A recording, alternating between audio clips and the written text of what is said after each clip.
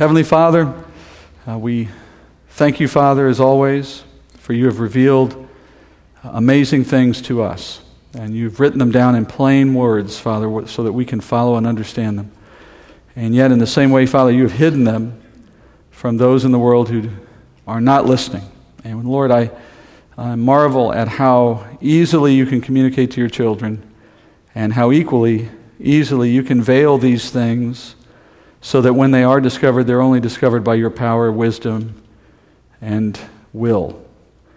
And Father, that just reminds us how much you value and protect your glory. That no one will find you apart from your will. No one will know anything about you apart from what you reveal.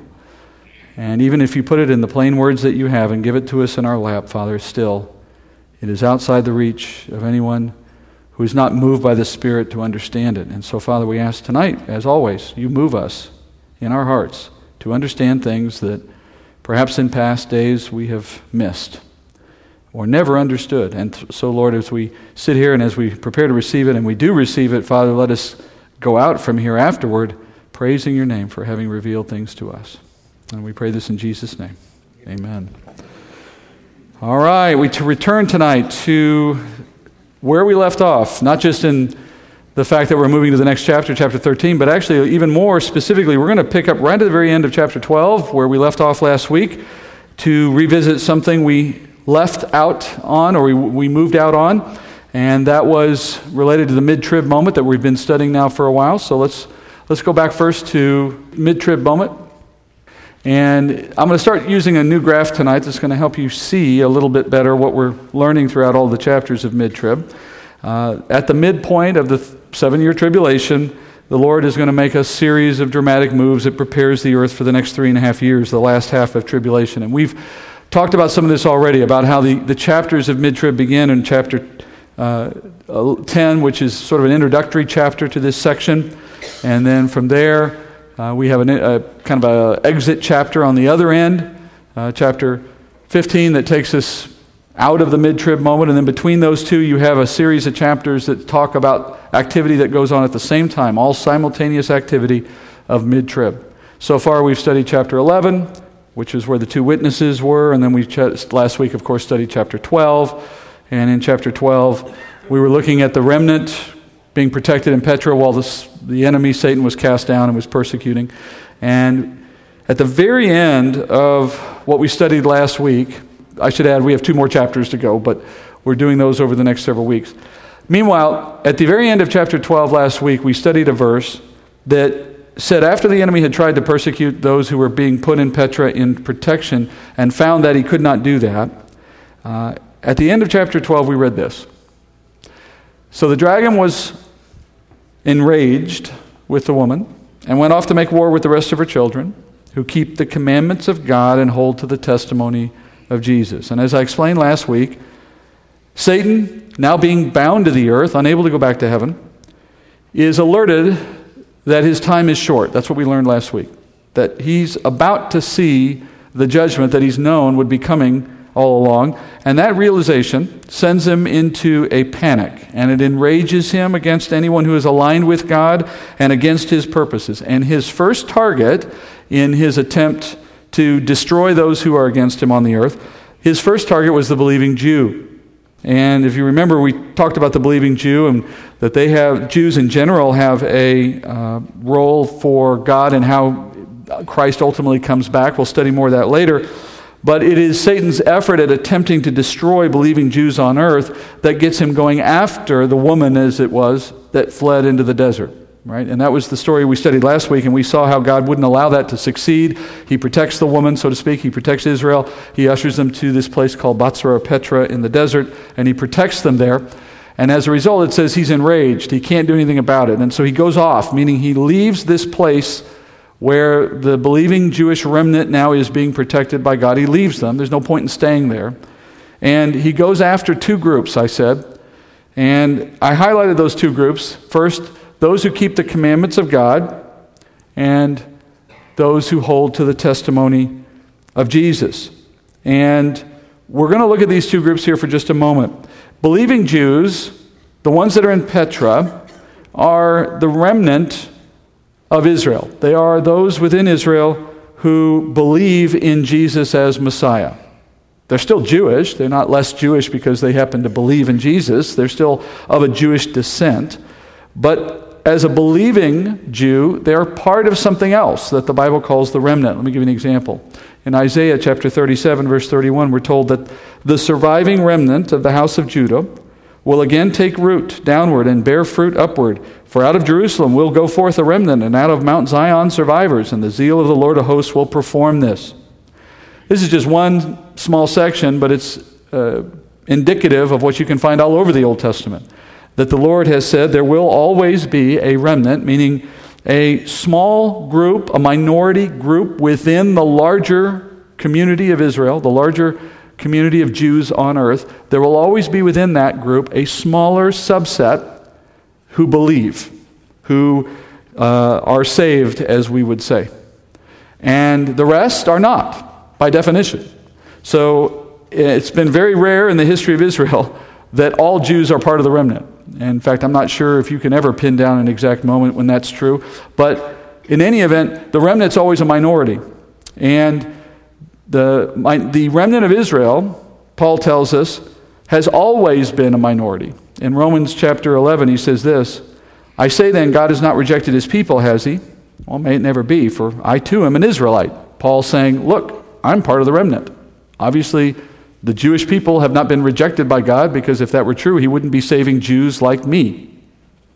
And he then goes on, verse 2, God has not rejected his people whom he foreknew, or do you not know what the scripture says in the passage about Elijah, how he pleads with God against Israel? Lord, they have killed your prophets, they've torn down your altars, and I alone am left. Now that's Elijah assuming he alone was the remnant. And he says, and they're seeking to kill me, speaking of Ahab and Jezebel. And then verse 4, Paul says, but what was the divine response to Elijah? God says, I have kept for myself 7,000 men who have not bowed the knee to Baal.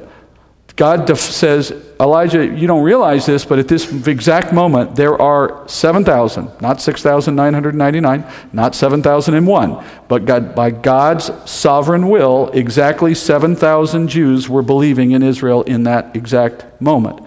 And Elijah didn't know about the other 6,999.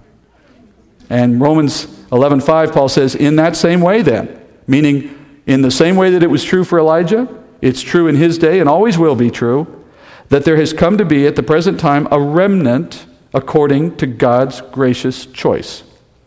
So God has always made sure by his will that there is always someone in Israel who believes in the gospel.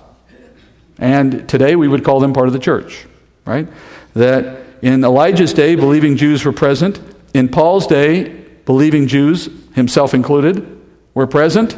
And today the remnant exists again and will always exist. There is inside the body of Christ today believing Jews who come to faith. And in the tribulation it will be the same. There will be Jews who hear the gospel and believe in Jesus. These are Jews who come to faith after the rapture. That's why they're still on earth. But they become part of the body, or more generically, let's say they become a saint, a believer, in the time of tribulation. And the people that we've already studied in chapter 12 are those that get shuttled off into the desert and put into that place of protection because they are the remnant.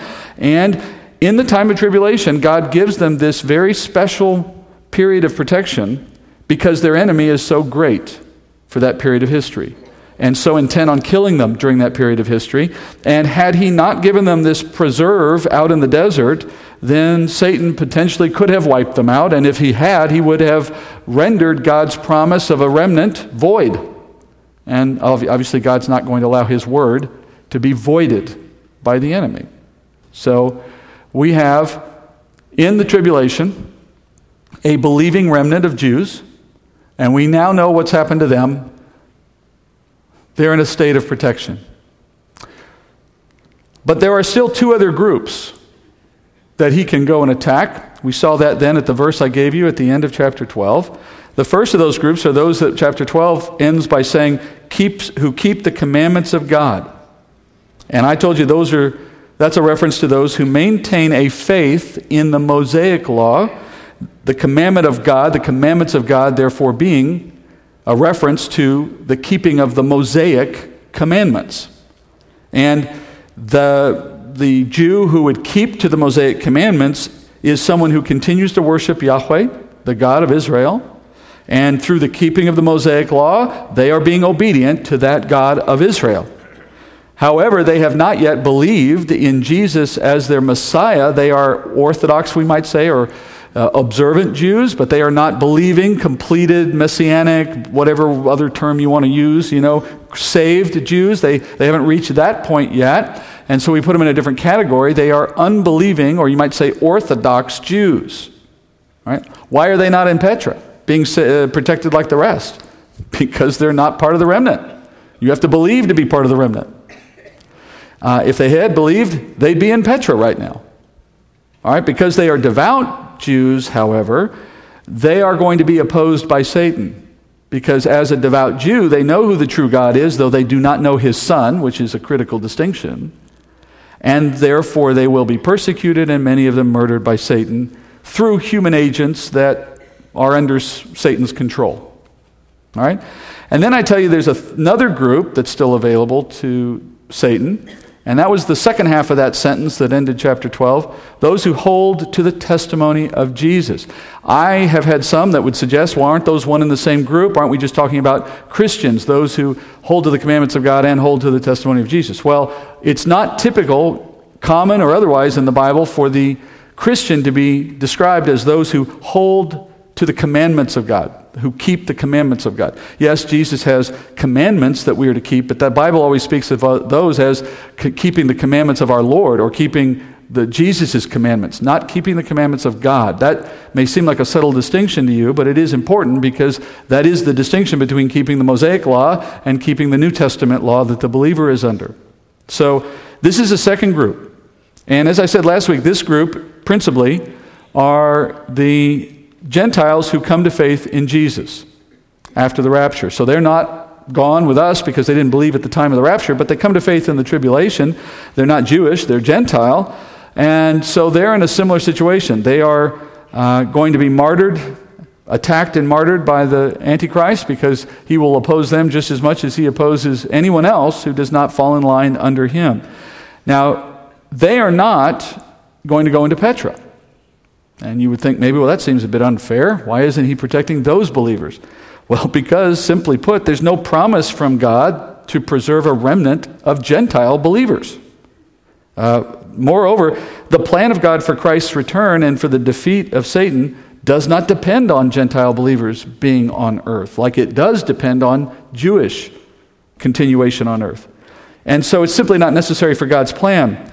Nevertheless, you will see a group of Gentiles living through to the end of the tribulation. Not all Gentile believers will be wiped out in the tribulation, but most will be. And I should add one other thought. Dying during the second half of tribulation, not a bad thing. Not a bad outcome. In fact, when we look at chapter 14 next week, you will see a clear statement in chapter 14 that says it is a good thing. All right? Meanwhile, let's move to the next stage of action. All right? So, by the way, I should add, you notice my pie is not complete, and everybody's sitting there. All the OCD people in the room are really nervous that I'm going to leave it that way. There's one more group that we talk about next week. All right, chapter 13, verse 1. And the dragon stood on the sand of the seashore. Then I saw a beast coming up out of the sea, having 10 horns and 7 heads, and on his horns were 10 diadems, and on his heads were blasphemous names.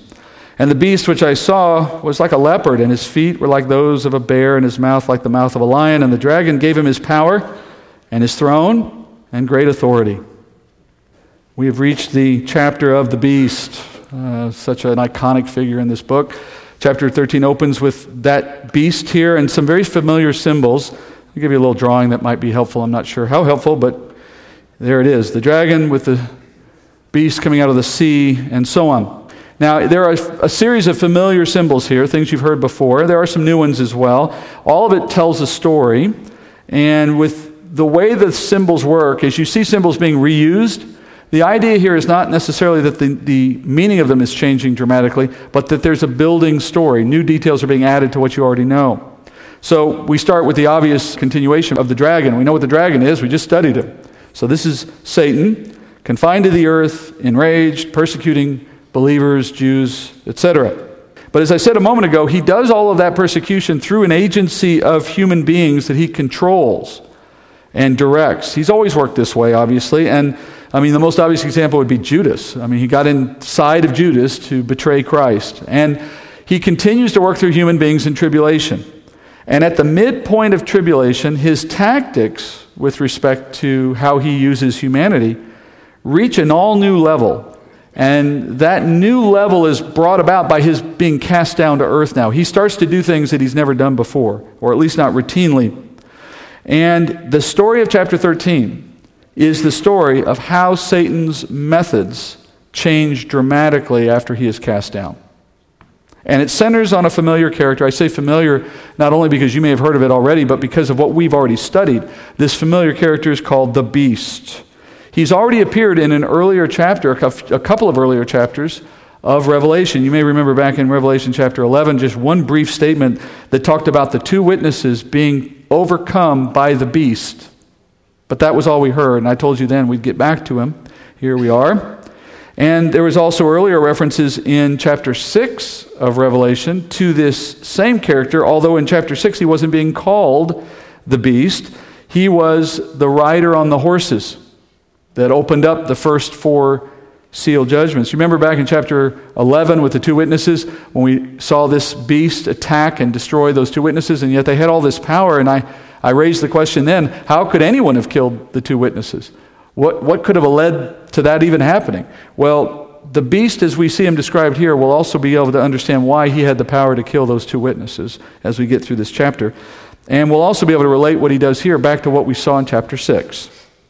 So in chapter 6, when he was riding the horses, he wasn't being called the beast because he had not yet risen to the level of prominence that he now achieves in this chapter at mid-tribulation.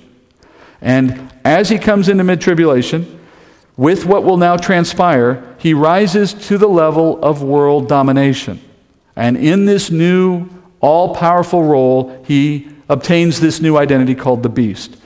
Now, the vision starts with the dragon standing on the shores of a sea and the beast rising out of the sea. Now, we already said the dragon is Satan. So the suggestion here is that this beast that's rising up out of the sea is his rise to power being pictured in that, and being made possible by Satan's power. Satan is there presiding over this rise out of the sea, almost as if Satan is conjuring the beast up out of the water. Now, what does it mean that you have a beast and water and all the rest? Well, we remember our rules of interpretation, right? Look for the meaning of the symbols here, and if it's not here in the book, and if it's not in this book, elsewhere in the Bible. In this case, it's going to be really easy to find the answer because you've already studied this. You should remember the section of Scripture in which we already saw the interpretation of these symbols. A beast, water, horns, heads, Daniel 7, right?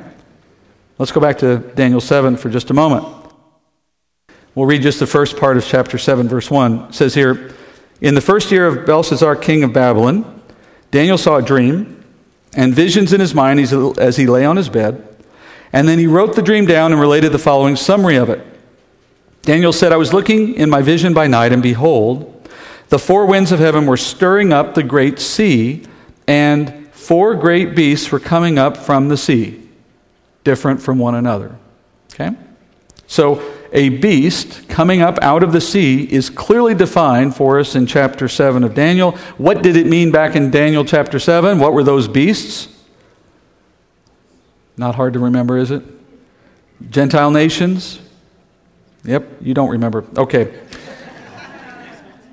So, the term beast back in Daniel chapter 7 described a world-dominating power that would play a part in the age of the Gentiles, the period of history that we learned in Daniel 2 and in Daniel 7.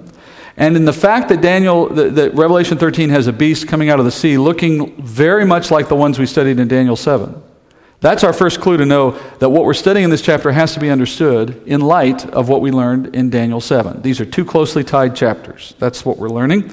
So we're going to consider what we learned in Daniel 7 to understand the symbols that we're learning here or seeing here in chapter 12. All right?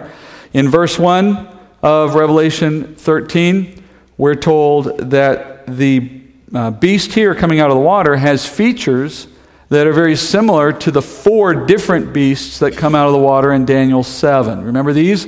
We had a lion, and then we had the bear, and then we had the leopard, right? And then there was that 4th beast, which we'll get to later.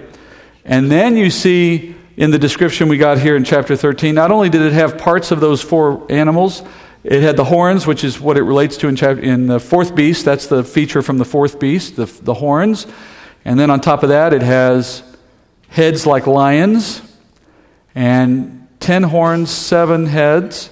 And then it had diadems, which is a word for a crown given to a royal ruler. And where were the crowns? Where were they being worn? They were 10 and 10. They were being worn on the horns. So they're sitting there on the top of the horns. And the 7 heads had blasphemous names on them. Okay? Daniel 7 again, verse 3.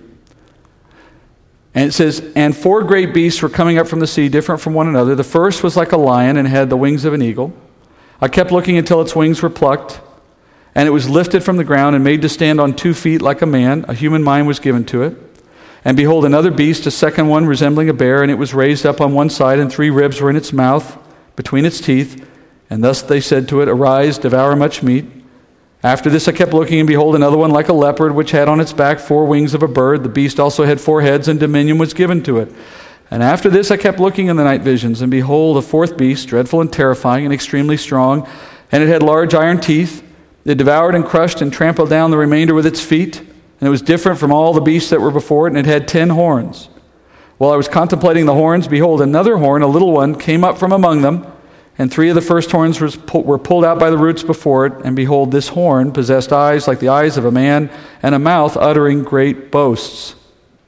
Now you see the similarities, right? Not just in the animals, but in the fact that there's a mouth uttering great boasts, and the horns. There's all of the features now that seem to be coming back into the picture in Revelation 13. And we remember in Daniel 7 that when we studied this, each of those 4 beasts represented one of the world-dominating empires of this age.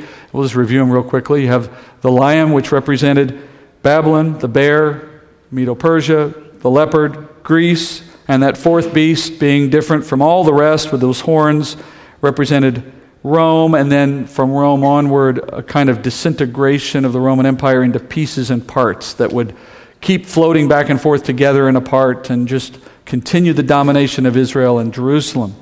All right? Now, going back to Revelation 13 for a moment, and let me just summarize that for you. The summary of it is that all of the age of the Gentiles, until Christ's second coming, is pictured by these 4 large empires moving through time. The last of them being a 4th one unlike any other, and not easily described like the first 3, which is the period we studied. We went through all of this. You should remember it. We're now looking at how it relates to chapter 13.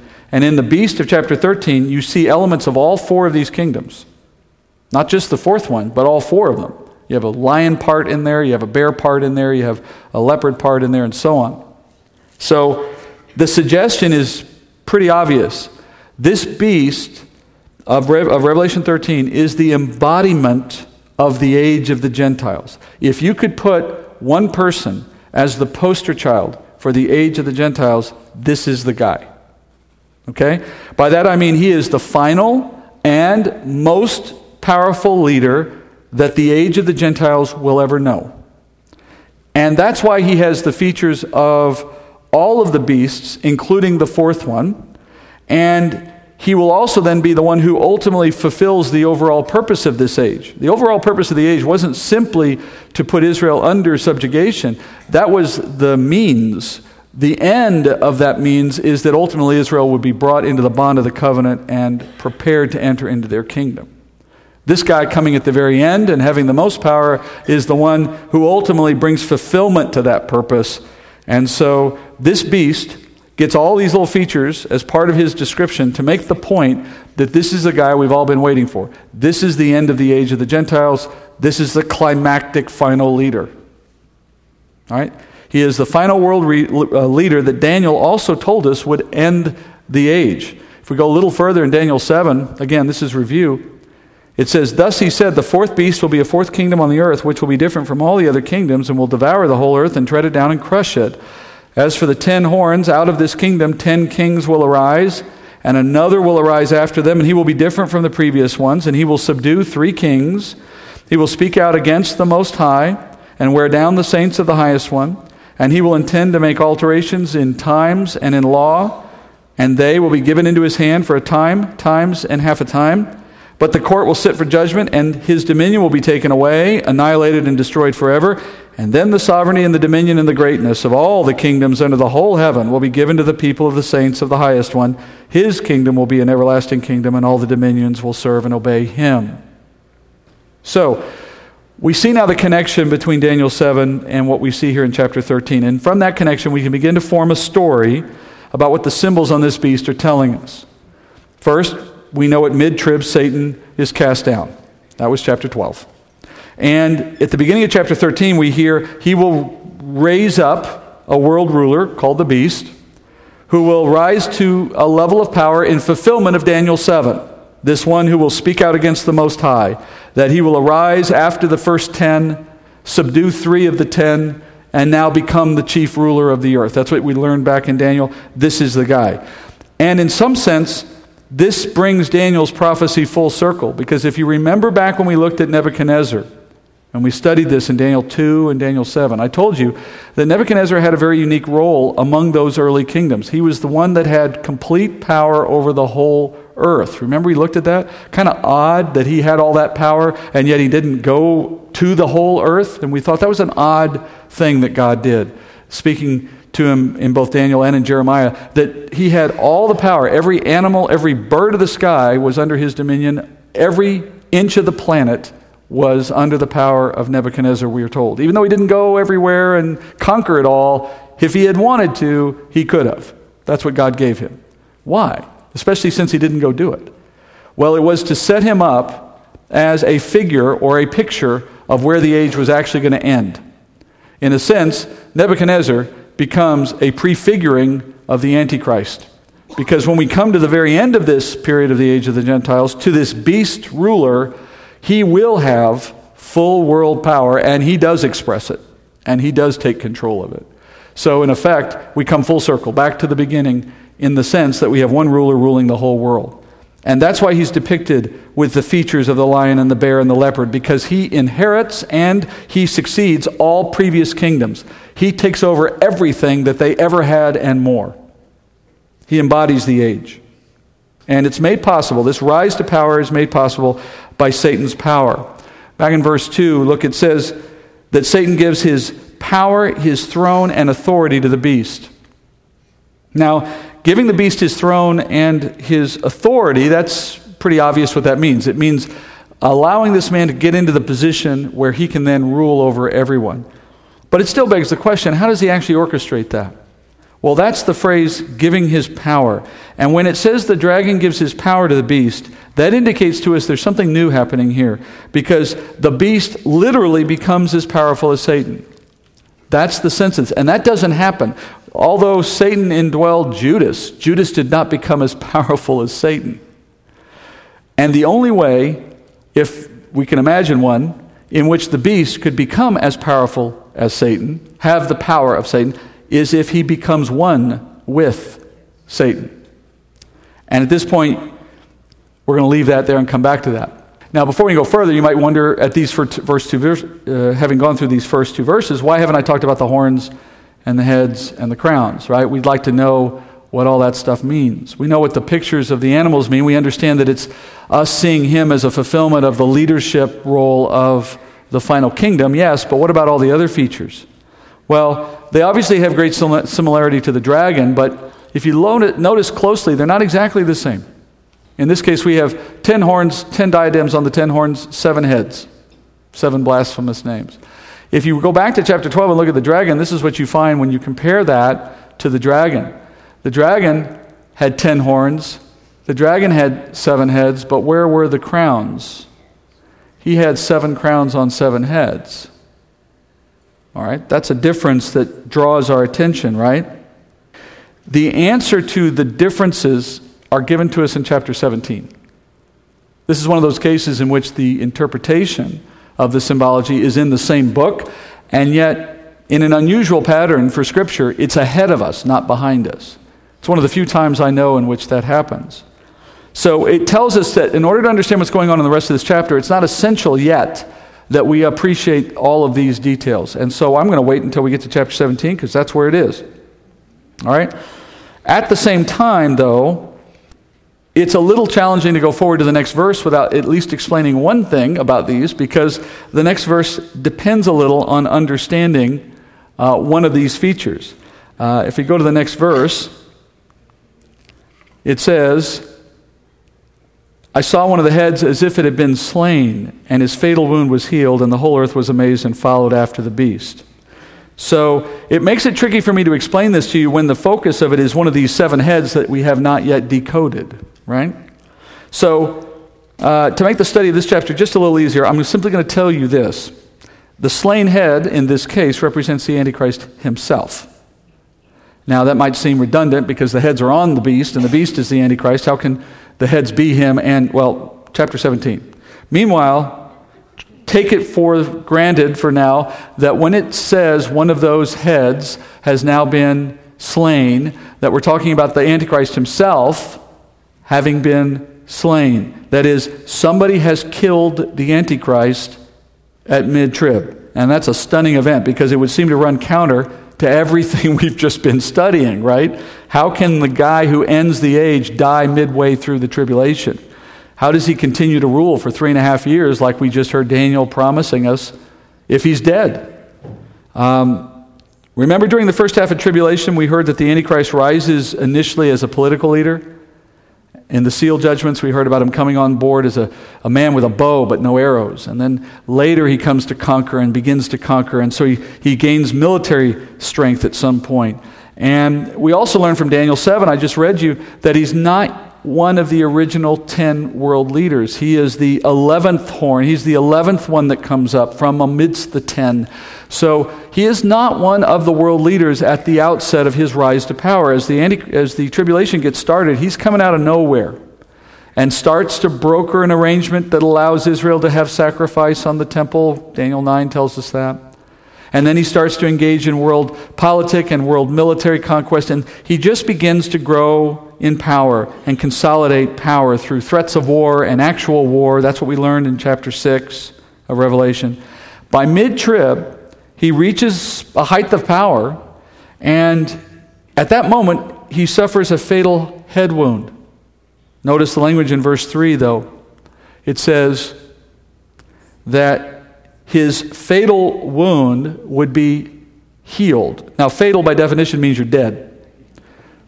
So the only way a fatal wound can be healed is if the body dies and then it returns to life after that.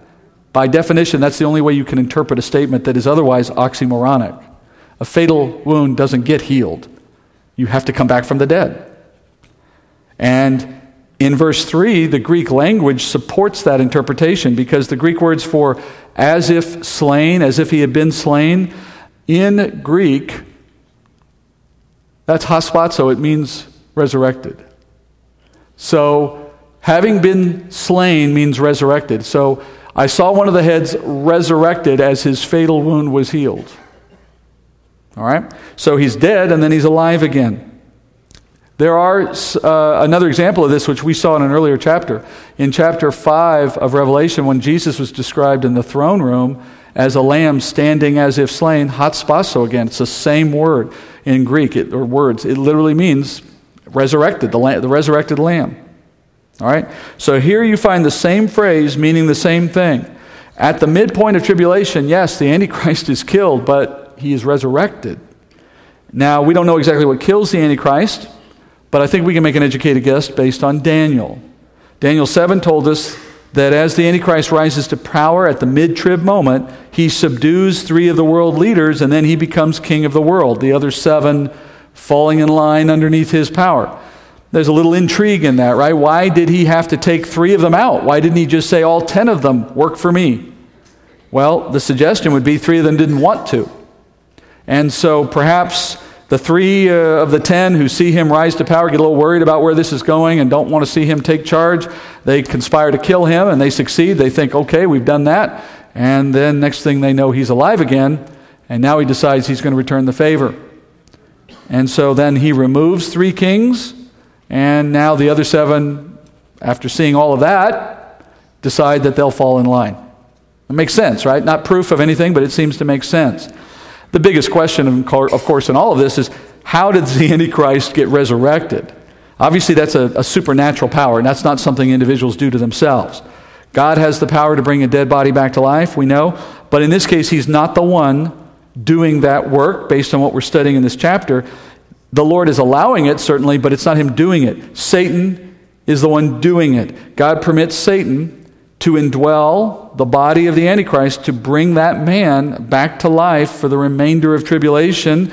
And indwelling the Antichrist means he takes up residence in the man's body. And that's what verse 2 meant when it said he gives his power to the beast. That is, Satan literally puts himself and his power inside this man, bringing the man back to life through that. Having been resurrected now, that beast is even more powerful than he ever was before. He's still a man in the physical sense, but with Satan's power inside him, he's much more than a man. And through this union, Satan now makes this man the object of the world's attention and worship. Notice how the world reacts to this stunning development.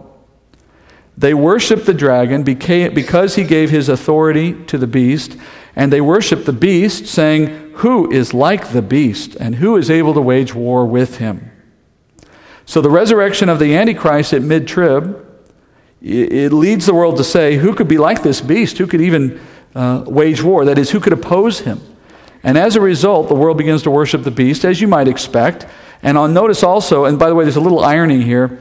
Jesus said that unless a man or woman should believe the word of God concerning him, they will not believe even if they should see a man rise from the dead, which is proven in the fact that after he did rise from the dead, it did not result in worldwide belief, right? Point being that true faith cannot come even by signs and wonders. But false faith comes by signs and wonders only. So the object of their faith being a false god, they can engender in their own heart false worship for a false god, and they will do so for false signs and wonders. But true faith is the product of God himself, and only God can produce it. And he, having the power to do that, only produces it, obviously, in those that he brings the Holy Spirit to, and the gospel then influences their heart to believe. So Jesus was saying, if you don't believe in the word of God, you will not receive the gospel no matter how many things happen in your vision. But the opposite is true for the world. They can't believe without the word of God, but they can believe anything based on what Satan does for the sake of their eyes. So the world begins to worship the beast, and as a result, they're also worshiping the dragon. Do you notice that? How do they see the dragon? How would they even know who the dragon is? I mean, Satan is not a visible player on earth. Well, because they're worshiping the God behind the actor. They see the man resurrected, and just as you and I would, if we were to see Jesus resurrected, we're worshiping the Father of the Son who is being resurrected. So Satan, now being confined to the earth, this earth is now his domain, and he has taken up residence in the body of the Antichrist. And in that sense, Satan has assumed a physical form on earth in the form of the Antichrist. And so the Antichrist and this so-called God that gives him his power have become the objects of the world's devotion and worship. Paul told us this would happen. In 2 Thessalonians 2:8, he says, "The lawless one will be revealed, whom the Lord will slay with the breath of his mouth and bring to an end by the appearance of his coming." And then he defines who this one is. He says, that is the one whose coming is in accord with the activity of Satan, with all power and signs and false wonders. By all power here we mean all power apart from God's power. All power that can exist apart from God's power. And that's a lot of power. The demonic realm, Satan particularly, has a lot of power. Just nothing compared to God's, but much more than we can imagine. And the one that Jesus will slay at his coming is the one who will have power according to the activity of Satan. And this is where you see that activity starting, if you will. Satan taking advantage of the Antichrist's death to bring about his resurrection. I actually think it goes a step further than that. I don't think that Satan just got lucky here and the Antichrist happened to die on his watch and he was able to, turn that to his advantage. Every human being on earth that's not a believer is under Satan's control. So Satan controlling the 10 world leaders would have likely created the desire in 3 of them to attack and kill the Antichrist, and then turn that around, resurrect the Antichrist, and kill them in response. I mean, you need to see Satan as the one orchestrating the whole of this, though, of course, at the top of this chain you have God himself establishing what would happen and how it would go. But Satan, as a pawn, doesn't know it. He's working his own plan, thinking it's his own ideas, and he goes through this process to produce for himself the opportunity to be king of the world and God of the world at the same time. And this is the moment when the Antichrist gains that power. This is the moment at which the Antichrist moves from being a backward player, a kind of emerging world leader, to a competing world leader, to the world leader. And it happens because Satan puts him in that place. Now you find the reason why this man is called the Antichrist. He's not just an Antichrist because he's against Christ. He's also the Antichrist because now he has the spirit of the Antichrist in him. Remember who the spirit of the Antichrist is according to John? It's Satan. And anyone who denies Christ is doing so on the basis of the spirit of the Antichrist. But even beyond that, he is also an Antichrist because he is a counterfeit Christ at this point. That is also confirmed by Paul. Paul says in 2 Thessalonians again, chapter 2 again, verse 3, he says, "Let no one in any way deceive you, for it," meaning the tribulation, "will not come unless the apostasy comes first and the man of lawlessness is revealed, the son of destruction." And then he tells us more about this guy again. He says, "Who opposes and exalts himself above every so-called God or object of worship, so that he takes his seat in the temple of God, displaying himself as being God." So Paul says the Antichrist, part of what he does is he claims to be God. And he takes a seat in that newly built Jewish temple, claiming to be the Christ, the Messiah. That's the only reason you would sit there, by the way. He's not claiming to be Buddha. He's not claiming to be Muhammad. He doesn't sit in the seat of Jewish religious authority except to say, "I'm the Jewish God." So he's claiming a certain God. And it makes sense, of course, because there is only one true God, so Satan knows who he's counterfeiting. And he knows who the false ones are, not to bother counterfeiting. So he's counterfeiting the one that would otherwise be known as Messiah or Christ. And Daniel told us this would happen. Daniel 11:36. "Then the king," speaking of the Antichrist, "will do as he pleases, and will exalt and magnify himself above every god, and speak monstrous things against the God of gods, and he will prosper until the indignation is finished, for that which is decreed will be done. He will show no regard for the gods of his fathers or for the desire of women, nor will he show regard for any other god, for he will magnify himself above them all. But instead, he will honor a God of fortresses, a God whom his fathers did not know. He will honor him with gold, silver, costly stones, and treasures. He will take action against the strongest of fortresses with the help of a foreign god. He will give great honor to those who acknowledge him and will cause them to rule over the many and will parcel out land for a price." I'll give you one guess who that foreign God is that is giving him all that power. Right? We just learned who it is. So he will claim to be Messiah, not in the strict sense that he's trying to mimic the Messiah of the Bible, but so much as to simply replace any thought of any other Messiah with who he is. All right? In Daniel 9, we learned that his rise to power includes ending the sacrifice that's being done by the Jewish people in their temple. Remember? Daniel 9, when we hear about this man, it says that he will make a firm covenant with the many for 1 week. That's Revelation 6. That's the Antichrist coming onto the scene and establishing his base of power by brokering an agreement that no one to that point had been able to do, which was to allow Israel to gain access again to their Temple Mount and sacrifice again. What a miracle that will seem, that somebody had the power to make that happen. And it will launch him onto the world scene and start his rise to power. And then it says, but in the middle of the week, all right, 3.5 years, he will put a stop to sacrifice and grain offering. So he reneges on the deal. How does he put a stop to it? Well, we just found out. On the wing of abominations, one who will come one who makes desolate, even until a complete destruction, one that is decreed is poured out on the one who makes desolate. So in other words, he stops sacrifice and grain offering by putting his own rear end in the seat, the mercy seat, going into the Holy of Holies, declaring himself to be God, desecrating the temple, an abomination, it says, a wing of abomination. So once he steps in and does that, he's desecrated the temple. It stops being used by the Jews, and more than that, he starts persecuting the Jews and sends them away. So this is the mid-trib moment when he gains the power. And now we're learning that when that moment happens, it's not just a man doing it, it's Satan himself doing it. So he becomes God of the earth, taking his seat in the temple, as Paul said, displaying himself to be God, creating an abomination in the temple. This is also the same moment that Jesus was speaking about in Matthew 24 when he warned the Jews to flee to the mountains when they see this event happen. We studied this a couple weeks ago.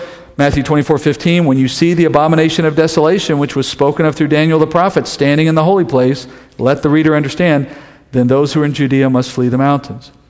Now there's more to this verse we're going to come back to in a minute, but I just want to tie this together. We're seeing all of these things line up now. At mid-trib, the temple gets desecrated by a man who claims to be God because now he has Satan indwelling him, and Satan is determined to make earth his home because he has nowhere else to go. And in this power grab, he's going to start persecuting anyone who can try to stop his plan, knowing his time is short. And for those who are in Jerusalem at the time, get out of Dodge. Get out of town. He's after you. In Isaiah 28, the prophet tells Israel, you know, that agreement you walked into with the Antichrist at the start of tribulation is going to turn around and bite you later. Isaiah 28:14, he says, therefore, hear the word of the Lord, O scoffers, who rule this people who are in Jerusalem, because you have said, we have made a covenant with death. Who's death? Satan, right? We've made a covenant with death, and with Sheol we have made a pact. The overwhelming scourge will not reach us when it passes by, for we have made falsehood our refuge. We have concealed ourselves with deception. Your covenant with death will be canceled, and your pact with Sheol will not stand. When the overwhelming scourge passes through, then you become its trampling place. All right? So he warns them, you can't make a deal with the devil and expect it to stand. So at mid-trib, the Antichrist murdered, probably by the three kings. Satan resurrects the Antichrist body through the resurrection. He claims to be the real Christ. He subdues the three kings. He controls the other seven, gains a worldwide following, claims to be God, sits in the temple, calls himself the one and only God, runs the Jews out of the temple, desolates it. And now you see some of this fitting into what we studied in 11 and 12. He kills the two witnesses because now he has the power of Satan to do that. That's how he's able to conquer the two witnesses. God allows it, but the point is it's at that moment he finally has the power to do it. And then in chapter 12, we looked at his pursuit into the wilderness for the woman in the desert. We can imagine now that it was part of what he was doing in controlling the Antichrist, that he took an army or that he took some other kind of means of going after them and tried to attack them. And he could no longer do it after they were in their fortress, and so he's turned away. Okay? So, all of those details are further confirmed in what we see next in chapter 13. It says, there was given to him, the beast, a mouth speaking arrogant words and blasphemies, and authority to act for 42 months was given to him. And he opened his mouth in blasphemies against God, to blaspheme his name and his tabernacle, that is, those who dwell in heaven. It was also given to him to make war with the saints and to overcome them, and authority over every tribe and people and tongue and nation was given to him. All who dwell on the earth will worship him. Everyone whose name has not been written from the foundation of the world in the book of life of the Lamb who has been slain. If anyone has an ear, let him hear. If anyone is destined for captivity, to captivity he goes. If anyone kills with the sword he must be killed. Here is the perseverance and the faith of the saints.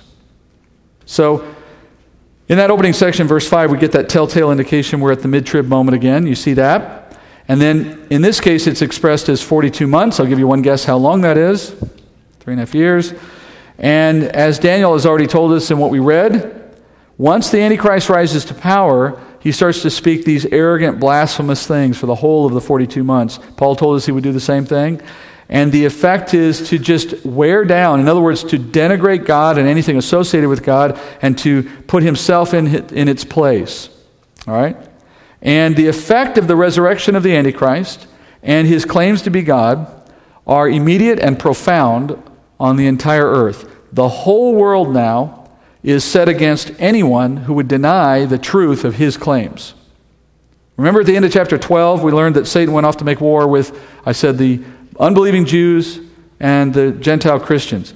Now you see how that war will be prosecuted. Satan will use the Antichrist as his agent to lead those attacks, but it doesn't require that the Antichrist do it all himself. He has the whole world on his side. Everyone thinks he's God.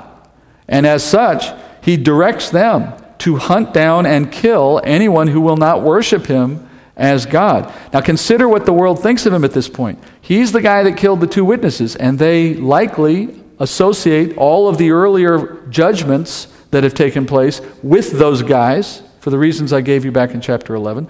So there have been no new judgments on the earth during this time. God has sort of put a pause button on all of the destruction. So the world is calm, relatively speaking, for the first time in 3.5 years. You've got a guy who looks like the God and the Savior they've been waiting for. He's killed the two guys who seem to be causing all the trouble. And he's now declaring, Pax Romana in a new form. And he's saying, at this point, it's either worship me or you're against me. And the world is so thrilled with this guy and what he's achieved for them in a short period of time, they're ready to do his bidding. They're rapidly going out to kill anyone who would oppose him.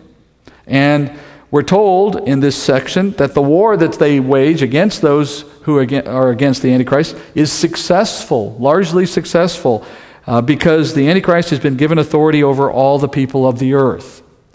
So what makes the second half of tribulation so terrible, apart from the very end, which we know will be the final judgments? But what about the rest of the 3.5 years? Why are the 3.5 years so bad if God himself is not pouring down hail and brimstone all the time, fire and brimstone? Well, because Satan himself is doing it for him. But it's against only those who oppose him. So in the first half of tribulation, God appears to be sending all the destruction against the unbeliever. He sealed those who are his. And as I told you earlier, I believe Israel is largely preserved from these judgments, according to what he mentioned with the wine and the oil being preserved, a reference to Israel. So in the first half of tribulation, bad guys getting judgment, good guys not. Second half of tribulation, bad guys not getting judgment, not yet. Good guys under persecution. So it's a flip. And those who come to know Jesus, the text says, will not accept the Antichrist as their God for obvious reasons, right? And therefore they will not worship him for obvious reasons. And not worshiping the Antichrist will be hard to hide. And as a result, he will overcome the saints. He will make martyrs of believers who refuse to obey. The rest of the world will fall in line and worship the beast as their God. And if you notice in verse 8, it says, everyone on the earth who was not recorded in the Lamb's book of life from the foundations of the earth will worship the beast. That is, those who are recorded in the Lamb's book, those the elect of God, those who are saved by grace, they will refuse to worship because they believe in Jesus and they know the difference. But consider what that verse is indicating. If someone begins to worship the beast at this point, they will never be saved. Look at the wording again. If they worship the beast, they cannot be saved, because it says that all who dwell on the earth will worship him if they're not in the book of the Lamb. And so those in the book of the Lamb are the saved. So by definition, at this point, at mid-trib, we stop evangelism. There's no new faith, no new believers as far as the world goes, with one exception which we cover later. But for the most part, that's the rule. At this point, the whole world will worship him, unless they're already in the Lamb's Book of Life, in which case that means they're going to believe. They're believing. So it's suddenly now at mid-trib, this defining moment, a division of all humanity. It's not just the division of the 7 years. It's the division of all humanity into two groups. And there's always only been two groups. It just becomes really clear now that there are only two groups. Because there's only one religion on the earth that you can choose, and if you don't choose it, you're killed. And what we just read in verse 8 is, everyone will choose it, except those who have already chosen Jesus. So, from this point onward, everyone who worships the beast is unsavable, and those who refuse to worship the beast are largely martyred. There is no third option, because there's no hiding, there's no avoiding the fate. It's worship the beast and live, but be condemned in the end, or worship Jesus and die, but have eternal life.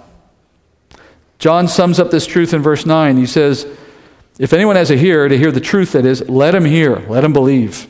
I believe that's a call to those who live in that period of history. As they pick up this book, in the middle of tribulation and they read these words and they see the pattern of what they're reading fitting the pattern of what they're watching in their world, it'll be the final call to those on earth to understand, believe now or else.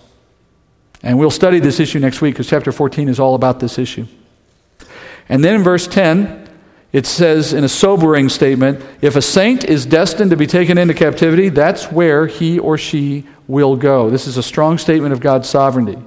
That is, if God has appointed you to go into captivity, you're going into captivity. It's not going to be any other way. There's no resisting the power of the Antichrist. I don't know if you read the books on the Left Behind series, but it's a fictionalized novel about these times, and I'm not saying it's altogether correct or not, but one of the things that it did not do a good job of portraying was the sovereignty of God, because it gave the impression that there's this armed rebellion or whatever out there that can kind of resist in the shadows. Chapter 13, verse 10 says that's not true. There's not going to be any rebel resistance. There's going to be submission at every level. And so there'll be no resisting. This ruler is one that God has permitted to have absolute control for 3.5 years, and nothing the saints will do will impede his rule. So John says, this then is the perseverance of the saints. And you can translate that, this is the patience, this is the endurance of the saints, which is to say, you need to read this and accept it.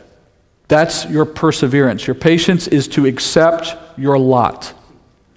That you have found yourself in the great tribulation.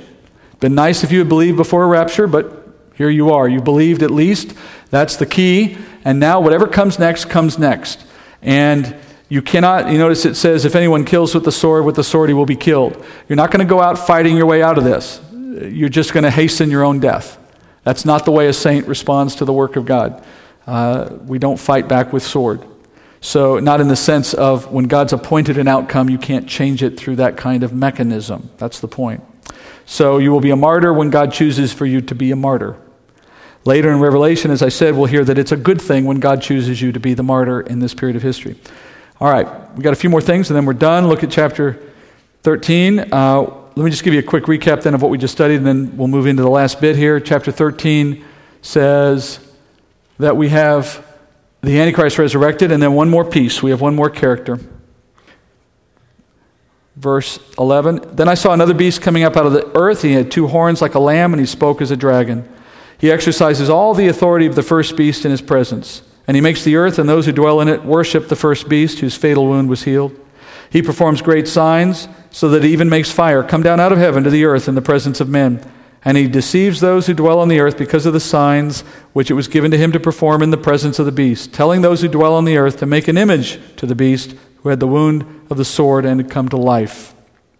All right? This beast has, we're not going to put any pictures because it's very simple. He's pictured as a lamb and a dragon mixed together. Dragon, Satan. Not hard to picture. We understand that already. And the lamb is a very consistent picture in Scripture as well. It pictures Christ in his ministry as the dying prophet sent to be sacrificed as the Lamb of God, right? So we know this isn't Jesus. So how do we put these two together? Well, he has the mouth of a dragon, so that would suggest he speaks for Satan. He's the mouthpiece of Satan. And he is in the form of a lamb, which might suggest he is like a prophet. That is, he is a God. He is a prophet that the Antichrist God, Satan, has raised up to be his spokesman. And you might commonly hear people refer to this guy as the second beast. This second beast as the false prophet. Have you ever heard that term, the false prophet? It's not mentioned here yet, but it's the title given to the second beast. John says in verse 12, he will exercise or bear the authority of the Antichrist in the Antichrist's presence. That's a really interesting phrase. It means he can only do power, supernatural things, when he's in the presence of the Antichrist. What you're learning here is that Satan raises up a second man, someone you have not heard of before, not in Daniel, not elsewhere in this book even. First time we hear about him is here. And he works hand in hand with the Antichrist to further the deception and prompt the world's worship of Satan. And he calls upon the world to worship the beast, that is, to worship the Antichrist. And he has the power to reinforce that message by calling fire down from heaven, doing some very dramatic supernatural things. But he can only do those supernatural things when he's in the presence of the Antichrist. If the Antichrist goes off somewhere for a day, The false prophet has no power while he's gone. And that's such an interesting detail because it reminds you that Satan is not God. He's not omniscient nor omnipresent, which means he can only be in one place at one time. He's a created being. Satan is not everywhere at once. He can only be one place. And guess where that one place is for the remainder of tribulation? In the body of the Antichrist. So now he's bound to a physical object. That physical object leaves the room, Satan's left the room. And when Satan leaves the room, he doesn't know what's going on in the room. And when the false prophet back in the room is saying, I want to call fire down from heaven, his buddy Satan outside isn't paying attention and he isn't making the trick happen. So he can only do the magical wonders when he's in the presence of the Antichrist because he needs Satan to do it. It really shows you the boundary of what Satan has. A lot of power, but just not omniscient, not omnipresent. So it's limited by time and space. So verse 14, we hear this false prophet commands that an image of the resurrected Antichrist be constructed. And this is a classic counterfeiting maneuver of the enemy. Since the dawn of mankind, he has used icons and statues and relics and other physical forms of representing God as an attempt to trap mankind in idolatry. And many churches today, they display icons of a resurrected Christ or other false figurines of other depictions of icons or whomever. And they do all of this in contrast to God's forbidding of these things in the Ten Commandments, first of all. And it's an indication of Satan's work at lessening our appreciation for who God really is by focusing our worship on the physical, on the creation, rather than on the Creator. And he will do this again in the time of tribulation. The image he will cause everyone to worship will be an image of the Antichrist. And when the Antichrist himself is not present in the temple, they can come to the temple and see an image of him and worship that instead. And just to make sure everybody wants to worship this image, it's animated, as we learn next, in a way that's not typical of icons. Verse 15, and it was given to him to give breath to the image of the beast, so that the image of the beast would even speak and cause as many as do not worship the image of the beast to be killed. And he causes all, the small and the great and the rich and the poor and the free and the slaves, to be given a mark on their right hand or on their forehead. And he provides that no one will be able to buy or sell except the one who has the mark, either the name of the beast or the number of his name. Here is wisdom. Let him who has understanding calculate the number of the beast. For the number is that of a man, and his number is 666. So the false prophet, by the power of Satan, can give life to this image. It says he has breath. I'm assuming that means something can come out of his mouth. And he can kill those who do not worship the beast. So what would be responsible for that supernatural display? I think the simplest answer is demonic activity. That is, demons can animate things, and I think a demon must be animating the image, giving it life. Remember, Satan, the father of lies, everything he does is a charade. All the false wonders and signs that trap people, they're always an imitation of something. In Daniel 12, we learn that this statue is the abomination of desolation that Jesus talks about in Matthew 24. Daniel 12:11 says, from the time that the regular sacrifice is abolished, mid-trib, right? And the abomination of desolation is set up, that's when the image is added at mid-trib, there will be 1,290 days, that's 3.5 years. All right? You notice it says that that there is an abomination set up, and that's the indication to know that this is something being put in the temple, which, as long as it sits there, it's desolating the temple. It's the abomination of desolation, and it stays there for 3.5 years, minimum. All right. Finally, the false prophet enforces the command to worship the Christ by saying, if you don't, you die. And then he adds another requirement. You've got to take a mark that proves that you have worshipped and are worshiping the beast. And to incentivize you taking this mark, you're going to die if you don't. And if you somehow evade us killing you, you won't be able to find anyone who will sell or buy from you because they'll see you without the mark, and that was not allowed. So it forces you underground without food, which is effectively going to kill you as well. Now, the mark is similar in a sense to what we saw in chapter 7. God sealed or marked 144,000 Jewish men as he sent them out into ministry. He gave them the seal of the living God, we were told. Now, here again, Satan, he's never had an original thought in his entire existence. So he is the great counterfeiter. He just mimics everything God does. So he says, you give your people a mark, I'll give my people a mark. And he gives them this mark, which allows them to buy and sell. And if they don't take it, they're killed. Later in Revelation 20, we find out that the way they're killed is by beheading. And this further confirms that after mid-trib, there's no more hiding or equivocating. I'm agnostic. No, there's no more of that. There is either you believe in the Antichrist or you're dead. The 144,000 of chapter 7 were sealed with that living seal. The mark here, though, is a number. The number of the name of the Antichrist. Now, let's explain what that means. Numbering a name is a uniquely Jewish way of turning a Jewish word into a mathematical quantity. And it starts by assigning numeric values. They have 21 letters in the Hebrew alphabet, and they assign each letter in their alphabet a numeric value. This is something that Jews have done for generations. Okay, it's not new. They assign them this way. The first 10 are numbered that way.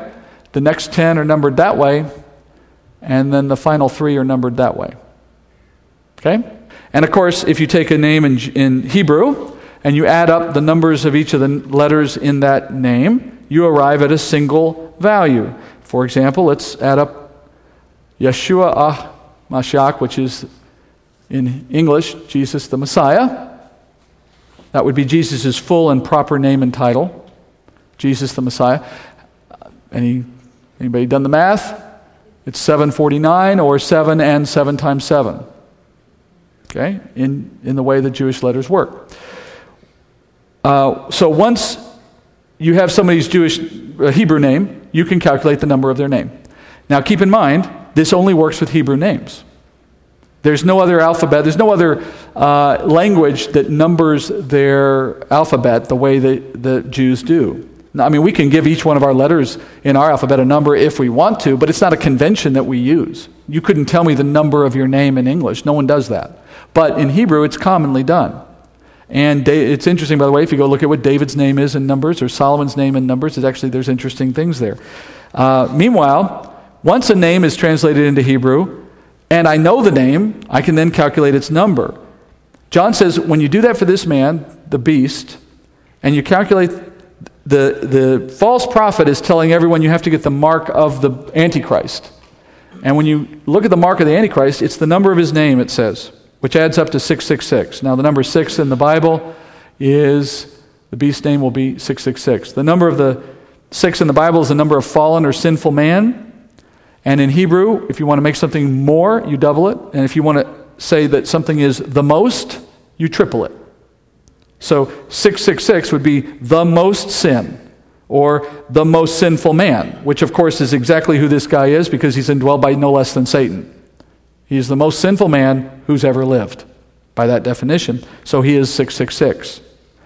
Now, only the world that is alive at mid-tribulation will be able to perform this calculation and confirm the identity of the Antichrist, because statistically, many, many different Jewish names could add up to the number 666. Almost an infinite number of variations could arrive at that total. So until you know the name, you can't back into it. You can't reverse from the number to a name, because it could be many different names. Only after you have the name in Hebrew can you move to the number. Furthermore, because it has to be in Hebrew, I'll give you one guess which group of people on earth are going to be able to calculate this number. The Jews. While the Gentile world will largely not know this or be able to do it even if they found out it's possible. They don't know the Hebrew alphabet. And you'd have to know how to translate the Antichrist name into Hebrew in order to even start the process. So it is a coded message to the Jew of that period of history to not fall for the Antichrist. To not be his. Not to the believing Jew. They're in Petra. They're not worried about the Antichrist. They know he's a fraud.